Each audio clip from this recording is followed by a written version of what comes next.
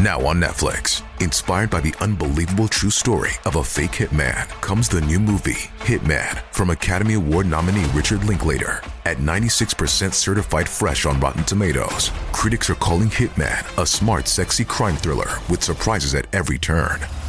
Starring Glenn Powell and Adria Arjona, Hitman. Now playing on Netflix and in select theaters.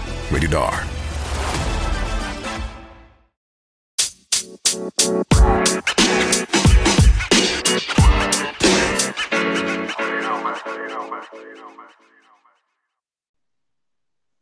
Hello, crime listeners. Welcome back to Crimes and Closets.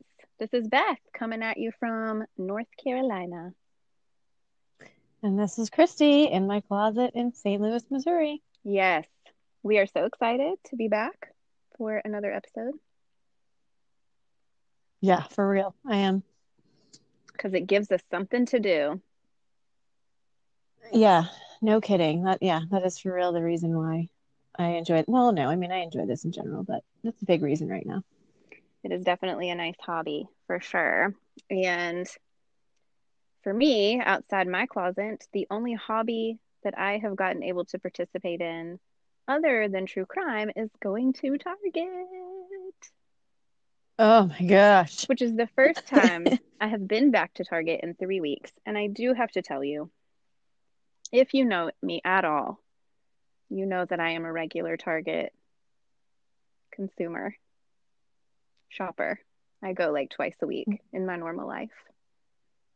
This must have been killing you. It was so exciting to see it, and I felt like I was home, but the Starbucks wasn't open. Oh, true. And the deli wasn't open. And everyone was walking around in masks. And there was this little girl there who was like 2, and she was with a grandmother, it looked like, and she was so scared of all of the masks. And so every time somebody walked by her, she would scream and run. Oh my goodness. She was I can only imagine what it's like for a 2-year-old, because I know that that's like the weirdest part of this whole thing for me, is like just walking around, like seeing all these masks, like it's just normal now. Yeah. Oh, but it isn't normal though. I think it's uncomfortable. Oh yeah, no, I put one on the other day and my ears hurt after 1 second. Yeah, but I just mean like seeing people walk around in masks it's like an uncomfortable feeling. It's very eerie. Oh. Yeah, no, I'm just saying like everybody's walking around with them, like you know, like it is normal to have it on, but it is very weird to see. Totally. Especially for the 2-year-old. She was giving her grandma a real lung exercise because her grandma was having to chase her all around that store. But she was not going within 6 feet of anybody. She was running away. Oh my goodness. It was cute. Glad that we're not in that stage anymore, that doesn't happen. I haven't taken my kids. Oh yeah, no, my kids now, I mean, they're not allowed to anymore, but I took one shopping one time early on, and he does not even understand the concept of staying away from people. I said it, I don't know how many times on the trip, and it was like he just kept pushing the cart and as close to people as he could, and I'm like, dude, people do not want you near them. I tell you, it's going to be interesting to see how this really affects the kids when they, when it's all over with, how it affects their way of thinking and all that stuff, especially for that poor little 2-year-old. Yeah, like she's gonna have an anxiety disorder. Faux show. Well, you got anything outside your closet? No, not really. I mean, I feel like we're just sitting here doing the same things over and over again. Like we have a pretty solid routine and nobody's venturing from it. And so there's just really nothing going on, unfortunately. No, I feel you.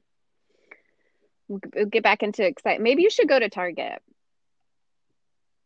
Yeah, well, I mean, I went there for groceries on Monday. Oh, well. But you need to try to scare a baby.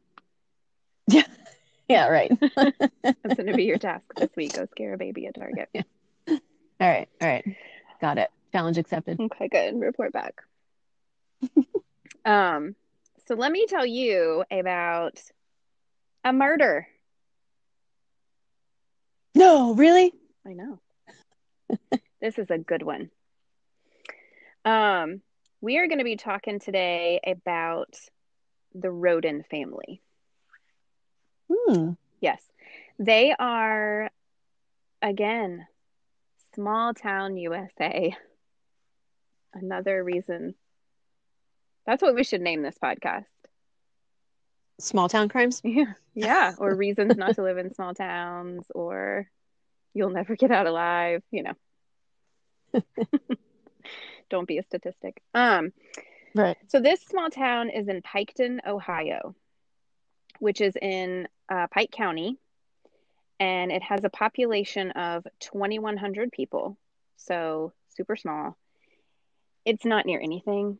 It is maybe 60 miles from Cincinnati, Ohio, which is probably a city that you have more likely heard of. This town is it's described as a sleepy town.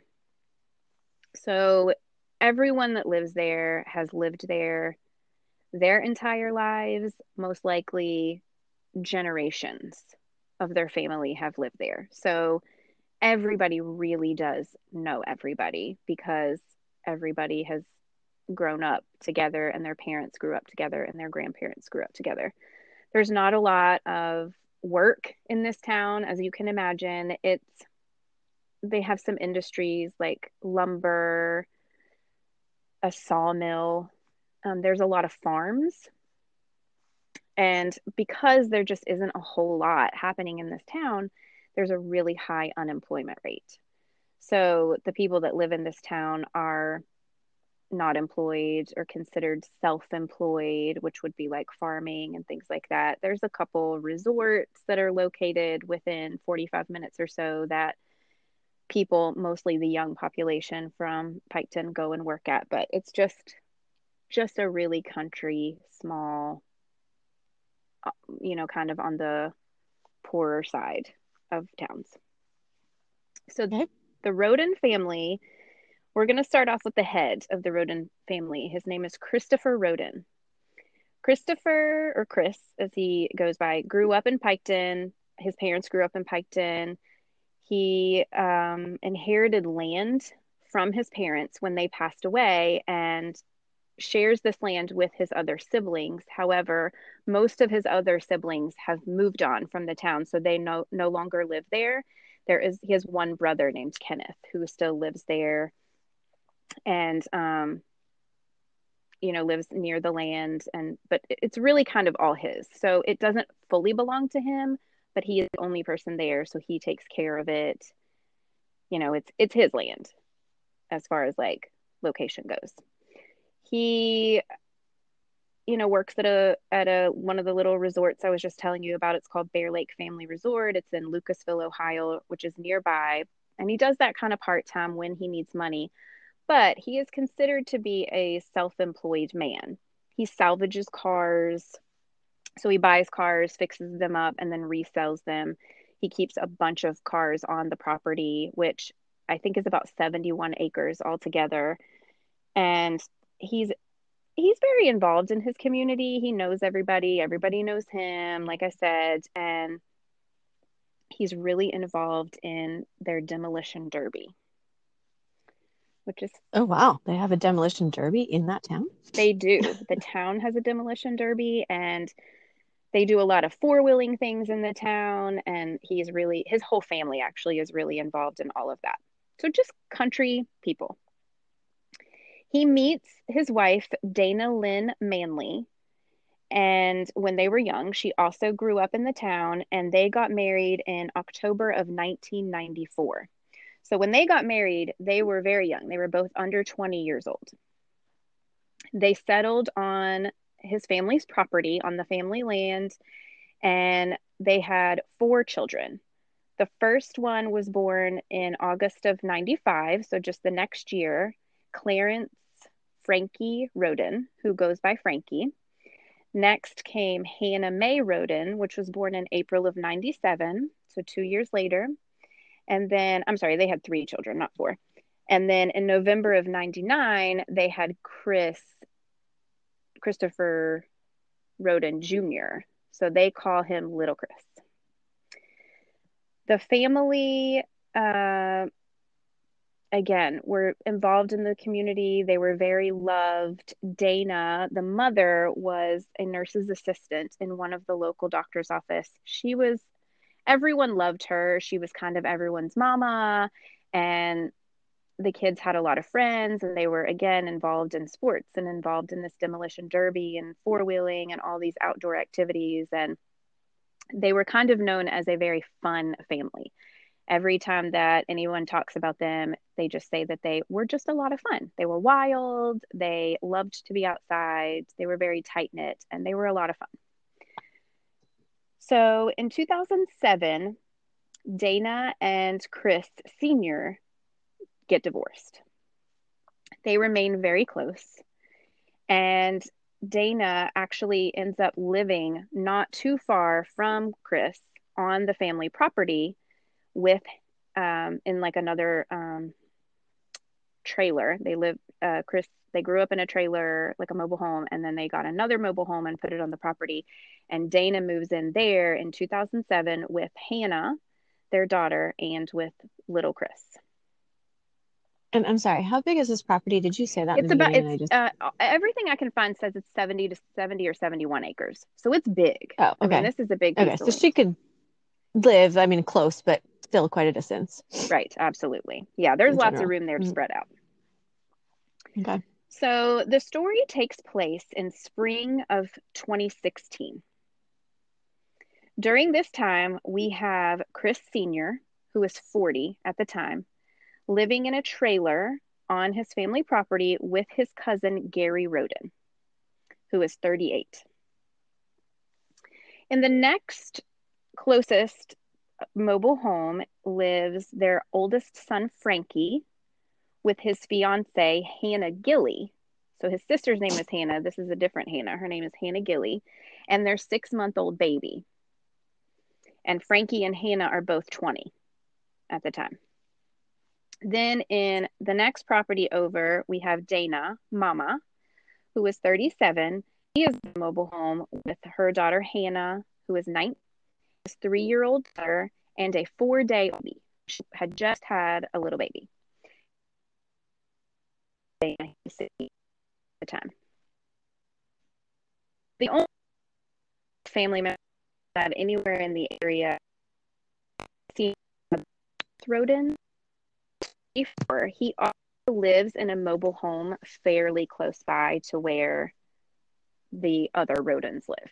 So we've got 4 different mobile homes on or near each other with 8 adult family members and 3 babies. We've got Hannah's 2 kids, and then Frankie and his fiance's 1 6-month-old. So it's a lot of people. Wow. Okay. It's a lot. On April 22nd of 2016, a 911 call comes in at 7:53 a.m. The call is from Dana's sister, so Mama's sister, Bobby Joe Manley. Bobby Joe. Sorry, Bobby Joe. Stereotypical name that I just laughed at. Yes, yes, it is. Bobby Joe is at Chris Sr.'s mobile home. She tries to knock on the door. She can't get anybody to answer. She uses her key. She comes in and she finds Chris Sr. and Gary, Chris Sr.'s cousin, both dead. She frantically tells the 911 caller they were shot. I think my brother-in-law is dead. There's blood all over the house. You can find the 911 call if you want to hear it. So Bobby Joe is on the phone with 911, and she runs to the next closest mobile home, which is the home of Frankie and Hannah. So Frankie is the oldest son. Hannah Gilly is his fiance, and finds both of them also dead, also shot, and their 6-month-old baby left alone alive. So she calls 911 again goodness. and reports these next 2 victims. She also then calls her brother, James, who lives in the area, because she now has the 6-month-old baby and wants him to go and check on her sister, Dana, because their sister also lives on the property and she doesn't want to go into their house with the baby because she's afraid of what she's going to find. So James very quickly runs to the home of Dana and Hannah and little Chris and immediately finds Dana in the living room, shot, and finds Hannah in her bed, shot, with the 4-day-old baby alive. So Hannah's daughter, Sophia, who is 3, was not there. He couldn't find her. And also missing is little Chris, who was 16, remember, at the time. Mm. So the police come. Right. Okay. They very slowly make their way through these properties. They all send out a on the lookout for little Chris because the fact that he is the only family member that is not present automatically is going to make him a suspect. So they find in all of these houses, right, there's no forced entry. There's definitely no robbery. It doesn't look like there was a struggle. They have 2 large dogs that are on the property that are the mobile homes, both tied up, alive, seemingly fine. They also are able to tell that the bodies, some of them, if not all of them, look like they had been beaten before they were shot. So then around 11:30, so this is a few hours after the initial 911 call comes in, another 911 call comes in that Kenneth Roden, who is about 4 or 5 miles down the road, is also found shot and dead in his trailer. He is not on the same property, but not very, on the same property, close by. And if I'm understanding, it is still property owned by the Roden family. And remind me, I'm sorry, because Kenneth there's so many family members. Who is Kenneth again? So he's Uncle Kenny. Okay. Right. Oh, right. Okay. The other one, the only one that hadn't moved like far away, but wasn't on the property. Right. So at this point, we have 7 members of the same family dead. So they continue to search these properties as carefully as they can to find any piece of evidence that they could possibly find. And in better searching of the home, they then find little Chris, also shot, also dead. Kind of stuck back. He was kind of stuck back in a bedroom. Do you know where? In the floor, kind of under the bed. So Bobby, Joe, and James, well, I guess it was James that went into that. He didn't see him at first. So it wasn't until the police actually went in and searched the entire house that they ended up finding him. So there are 8 members of the Roden family, and all 8 are found shot and dead in their home, seemingly in their sleep. So we have Chris Sr., Dana, Frankie, the oldest son, and his fiance. Then we have Hannah, little Chris, Gary, the cousin, and Kenneth, the brother. All shot dead, all at the same time in their homes. Okay. Now, and I'm going to ask this question, but maybe it's going to be answered later, or maybe you don't know the answer to this, so just let me know. But Bobby Joe, right? That's her name. She first went to not even her sister. She didn't go to her sister's house first. She went to the ex-husband's house, which I know that they're all like nice, but do we know why she went there first? Like, and why she had a key to that house as well? Like, it's just everybody just gets along. We don't have a definitive answer on this question. We know what Bobby Joe Okay. says, which is that she went to help feed the animals because they do have chickens on the property and dogs and cats. So that is what she said she was doing there. There is speculation that she was there for other reasons, which I will get into later in the story. But I love that question. Okay. So this spurs, obviously, a massive investigation. The investigation has actually been called the largest homicide investigation in Ohio's history.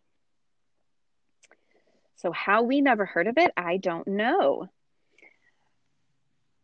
Me either. I know, I've never heard anything about this. There's 100 or more task force members. There are sheriffs from every office in Ohio, 250 officers. The FBI is called in, DEA is called in. The entire investigation is being led by the Bureau of Criminal Affairs. So, massive investigation. We have 4 crime scenes, 8 bodies dead, 8 bodies found, all shot and beaten. There was a total of 32 gunshots that they were able to determine they were shot a total of 32 times, all collectively together. Chris Sr. was shot the most amount of times, which was 9 times in the head and in the torso. There were other family members who were shot more than one time, all in the head or in the torso, but Chris by far was shot the most times. Everyone else is coming in at 1 or 2 shots. There's absolutely no evidence left behind. Nothing. There are not footprints. There are not fingerprints. There is nothing. They have no clues whatsoever and seemingly no motive.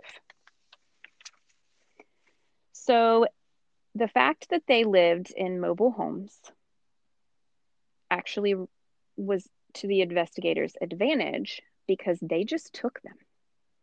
They seized the entire houses and rolled them down the road.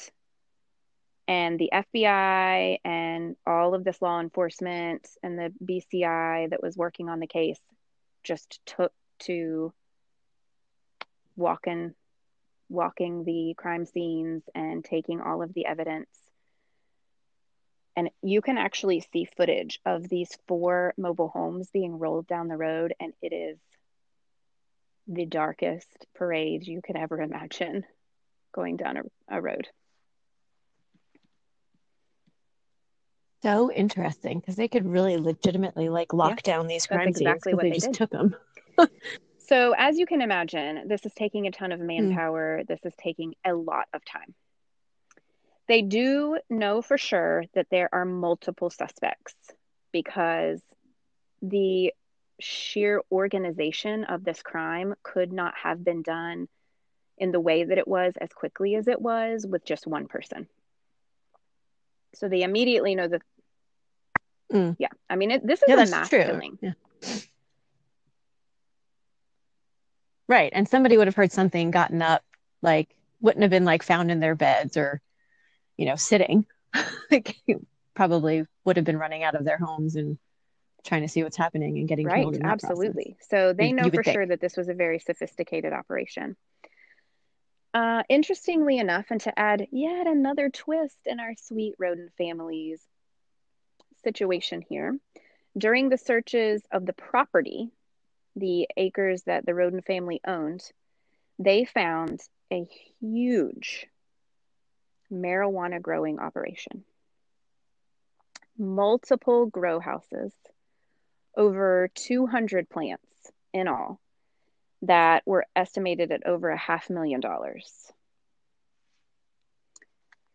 They also found a lot of evidence of illegal cockfighting. So that's where you fight roosters. Money. Right. Yeah. I know I'm not country, but I did know that. So they found a lot of cages and arenas and chickens and chicken breeding operations and things like that. So the town is absolutely shocked, as you can imagine, by the fact that this entire family in one night was completely swiped out it so swiftly, and then to find out that they were involved in all of this illegal activity. So they took over 80 pieces of evidence, and 4 of the pieces of evidence were the actual homes. So those included hundreds of pieces of evidence as well. They issued over 5 warrants. They did 50 or more interviews. They had over 700 tips coming in of suspicious activity and whatever else.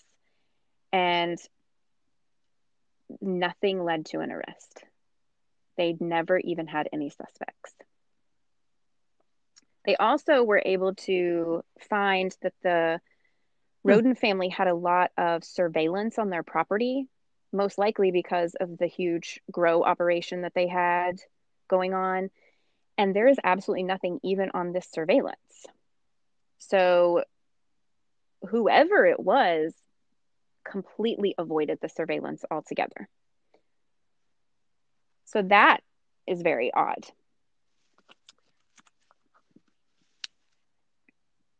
Well, yeah, you'd think that would mean it was somebody like that was aware of where the surveillance cameras were and just aware of everything about the property. So, as you can imagine, this town is absolutely terrified because with there being no suspects, no motive whatsoever, they are wondering if they don't just have some mass serial killer in their small town living among them. And are they going to be next? Who's going to be next? So it completely knocks this town in a whirlwind, and they're all panicked and pointing fingers, and everyone is blaming everyone. So obviously, back to your first question that you asked, Bobby Joe. What was she doing there early in the morning? Mm-hmm. So they hit her hard, her and James, her brother, really, really hard. And it's never actually said why she was actually there. I mean, she did say initially she was there to feed the animals, but they're pretty sure that Bobby Joe was involved somehow in all of this illegal things that were going on. And she didn't want to admit that that's why she was there, because it would make her look like a suspect, or she would get in trouble. She would get arrested for being involved, knowing about and being involved in all of this illegal activity. Bobby Joe and James both passed multiple lie detector tests. Their whereabouts were accounted for, their alibis were checked, and eventually, both of them were cleared of being suspects altogether. So the police have absolutely no reason whatsoever to press any charges or suspect even Bobby Joe or James. They put trackers on them. They were both lie detector tested multiple times and just very, very scrutinized for months, really, at a time. And they just came up with nothing. They have no evidence, and eventually said that they don't have any reason to suspect them. So then, they talk about, is this a homicide? Could it have been one member of the family that shot all of his family members and then committed suicide? They don't believe that that was a viable option because everyone was shot so many times. So, nobody's going to shoot themselves more than one time. So they rule that out. Right. Yeah, it would probably be extremely difficult. Shoot yourself in the head again. Like, that just wasn't a viable option. So that was ruled out pretty quickly. There's a couple rumors going around about a road rage incident that had happened not long before that with Chris Sr. He and another driver had gotten into a fight or whatever about that. That was initially one of the theories that came out, but was ruled out. They look into rivalries about the demolition derby, how I guess this can be a pretty heated sport, and So they looked into all of those leads that came in. Those were ruled out. Some to do with cockfighting. Again, they were ruled out. There were some Facebook threats that were made to little Chris by a class member. They looked into that. It's just all of these leads that are coming in are leading to nothing. They don't have any suspects. There is just no evidence, nothing to arrest anybody or suspect anybody, even in particular. Every lead that they have come in just goes nowhere. So then they start looking into the option related to the illegal activity that was going on, specifically the marijuana. And they start to look at it like it's a professional hit. So automatically that makes you think of the cartel.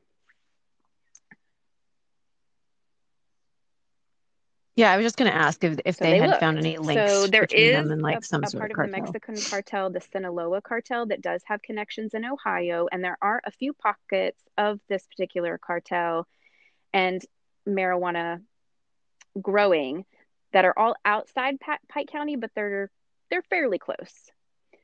And they think, this was done really sophisticatedly. It was execution style. They were asleep. It was so quick.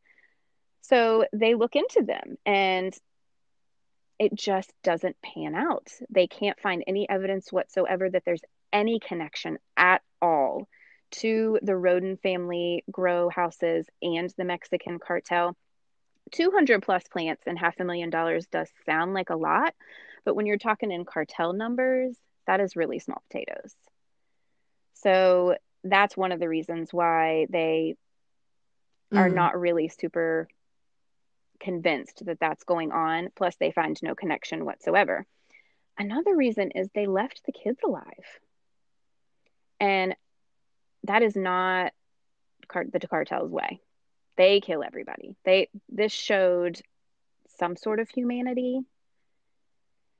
And there's also evidence in the way that they were beaten and just the way that it was done, that it was almost like very rage filled, and like they were punishing, someone was like personally punishing them for what they have done. So it just seems too intimate to be the cartel. So, but again, they do look into that. They don't find any connection whatsoever. They do not think that this is a stranger. They were able to skip by the surveillance. The dogs didn't attack. They knew where all 4 of these properties were and where all of the bedrooms were in all of these properties. It just seems like a stranger could not have done this. So, with no leads and no suspects and no evidence, the police get really quiet. So this town is panicked. They are all terrified. And a 1 year goes by with nothing. They hold vigils. Hundreds of people come out. There's a lot of police or news interviews about this vigil that they hold that just so reflective of how absolutely terrified this town is of who is there walking among them, or what stranger came in and did this to one of their families. So that was in April of 2017, was the 1 year mark.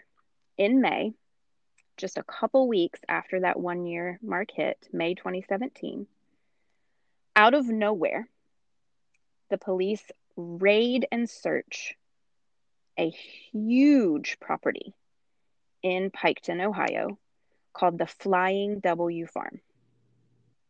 This is a 300-acre horse farm with very specialized horses, extremely expensive horses. And it is owned by a family called the Wagner family, thus the Flying W Farm. This family had all of a sudden, this farm that they had had in their family for generations and generations, they sold it in March of 2017. So just a couple months before this raid took place. We don't know what prompted the police to do this raid. And at the point when they did it, they didn't know if it was related to the Roden murders even. The town suspected, but nobody really knew. It's about 10 miles away from where the Rodens lived. And they also searched another property that was owned by Jake Wagner, who is the son of Billy. So Billy owned the Flying W farm, sold it in March of 2017. In May, the police come, they search the Flying W, and they search Billy's son's property. So all of these searches are going on, and the town is reeling. They have no clue what's going on. And I want to tell you a little bit about this Wagner family. So the Wagner family is the richest family in town. They own everything. They are like Piketon royalty. Frederica, who is the head of the Wagner family, is in her 70s. Again, they have lived there for generations and generations. She has some old money and owns a lot of property, over 1,700 acres in Piketon, Ohio. Her worth is estimated to be at about $4 million. This family is beloved in this town. They all are extremely involved in the church. They are so charitable. They have dinners twice a week for anyone who wants to come that needs to eat dinner and bring their children. Everyone loves them. So the town is shocked by the fact that they are actually searching these properties that were owned by them. Then the police bring up a connection and they say, we are connecting these searches to the Roden murders. The Wagner family, Billy Wagner, who is the father, his wife Angela, and their two sons, George and Jake, are all persons of interest in the Roden family murders. So during the search, the sons would have been like 24 and 25. So no, they're adults. Oh, not young kids. The connection between the Wagner family and the Roden family is very clear. Jake, their youngest son, is the father of Hannah Roden's 3-year-old daughter, Sophia. And at the time of the murders, he had Sophia with him. So she was not there in the house. The town goes crazy. So they spend weeks searching these properties and then nothing. It leads to no arrests. And they, I guess, bring them in for questioning, which leads to nothing. They don't find anything. There's no evidence.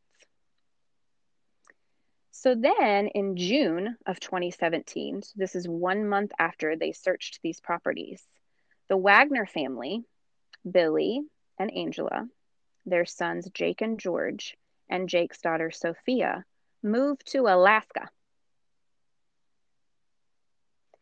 They pick up and leave. What? Okay. They claim that this is for Sophia, in quotes, due to increased press scrutiny. They say they're being harassed by law enforcement. They say that the town is blaming them because the police suspected them and that they just can no longer live there. So obviously, this just leads to more scrutiny by the town because you pick up and leave and go to Alaska. They fled, is what the town believes. So. Well, yeah. I mean, it's not like you just moved out of the state. Alaska. I know, right? I know. Way the heck far away. It's a funny place to pick, but. So more time goes by and the Wagners are not there. The police go quiet again. The 2-year anniversary goes by in April 2018. They hold more vigils. They release balloons into the air to memorialize the victims. Then in the summer of 2018, the Wagners return. So they come back to Piketon, Ohio, and just pick up life right where they left off, or so they think. Immediately after they return, the investigation ramps up. They have heat on them all the time. from the police, from the people in the town, they are not welcomed back into this town. The police release autopsies of the victims, telling exactly where the gunshots were, exactly what the injuries were. They are pointing fingers. They are calling them, bringing them in for questioning. They are tracking them. They are up in their houses, serving warrants. All kinds of heat is down on them. And the police are actually being vocal about it. So they don't find out a lot. They don't release a lot of what the evidence is that they find, but they're very, very clear that they are people of interest and that they are going to get to the bottom of what's going on with this family. So in October of 2018, the police announced that they have collected all the evidence that there is to collect. And then just a week later, at the beginning of November 2018, the Wagner family is arrested. Everyone, all simultaneously in different parts of the state of Ohio. Wow. So they arrest Billy, who is 47. They arrest Angela, who is 48. George, who is 27. And then Jake, who is 26. And there's body camera footage of some of these arrests, which if you are into that kind of thing, it reminds me of that show that used to be on the Cops show where it would show people getting arrested and just like some very country people. Yes. Yes. Bad boy, very bad good. boy. I recommend it if you're into that. The motive the police announce they believe is bad blood between Hannah Roden and Jake over the custody of their 3-year-old daughter, Sophia. And as the police word it, an obsession by Angela Wagner to get full and primary custody of this little girl.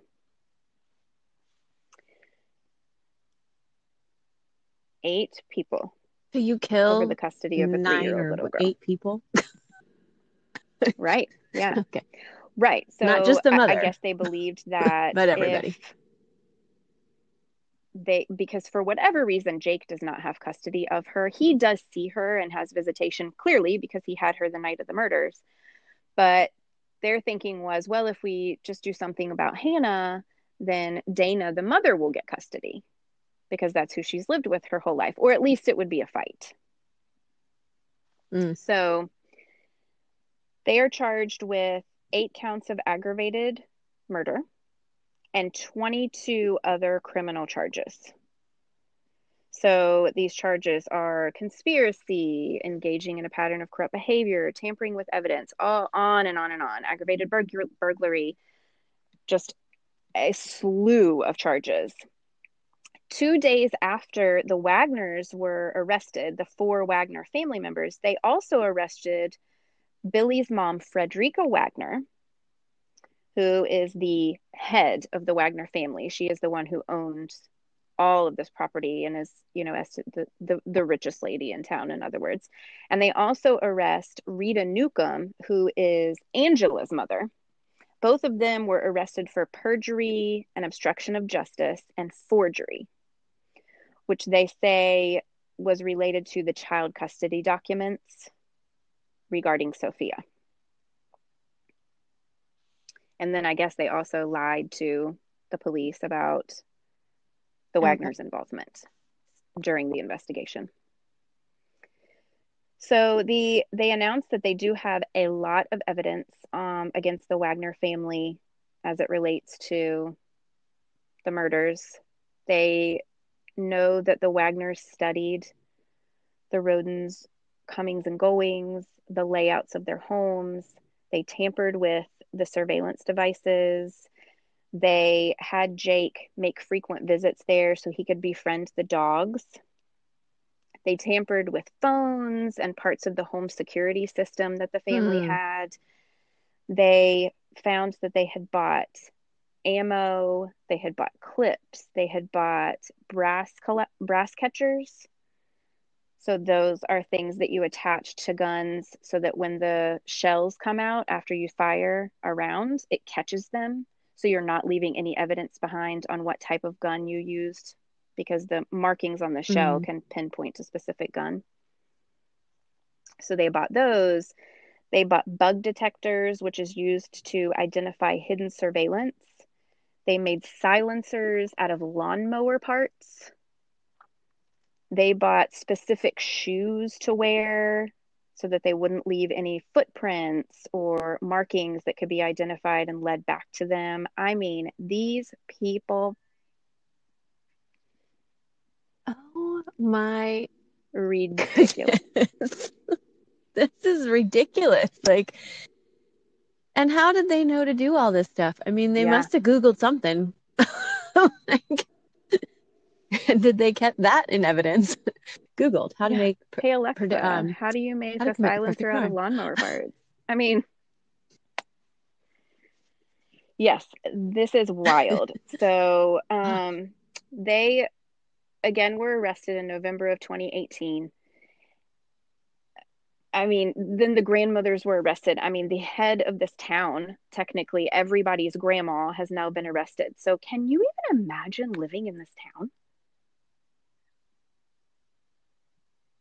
I mean, they all need to No. move. Like, there's just no way to escape all of this craziness that's going on. So, the entire Wagner family and Rita Newcomb, Angela's mother, all pled not guilty and are being held in jail without bond, awaiting their trials. And so the two grandmothers who have these smaller charges, big charges, but not aggravated murder of 8 people, like Frederica, her charges were dismissed in June of 2019, which I think is so interesting.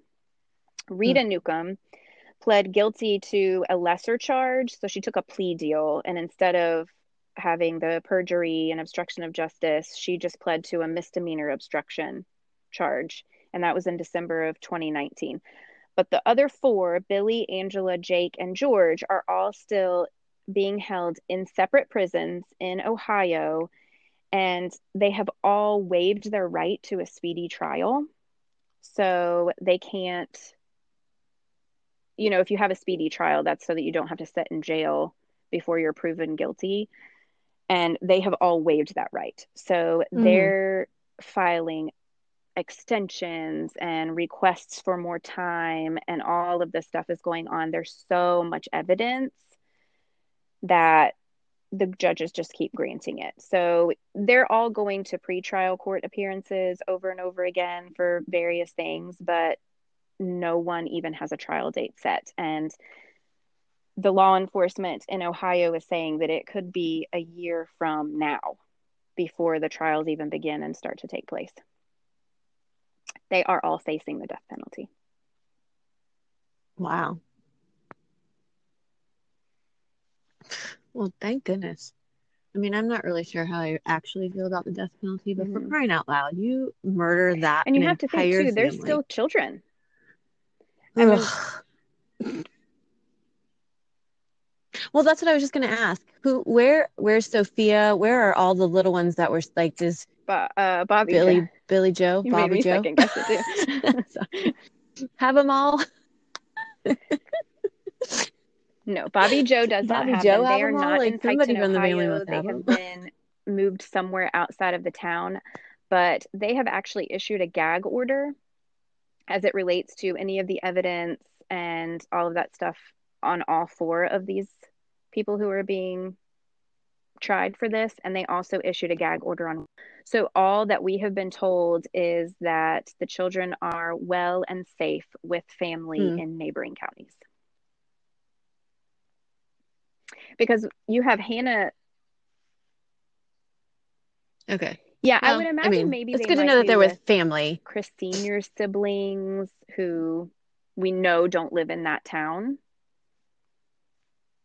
or something like that, family members like that. So, but we don't know where they are because, so we have Sophia, Right. and then we have the 6-month-old that was Frankie and Hannah Gillies. And then they have the 4-day-old that was Hannah's by a different man. And their whole families were just wiped out.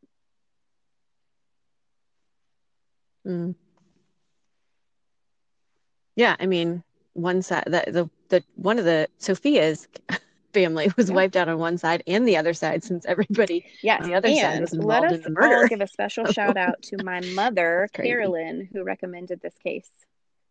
She is the 78-year-old crime Yes, true crime Carolyn. fan. We have created a monster.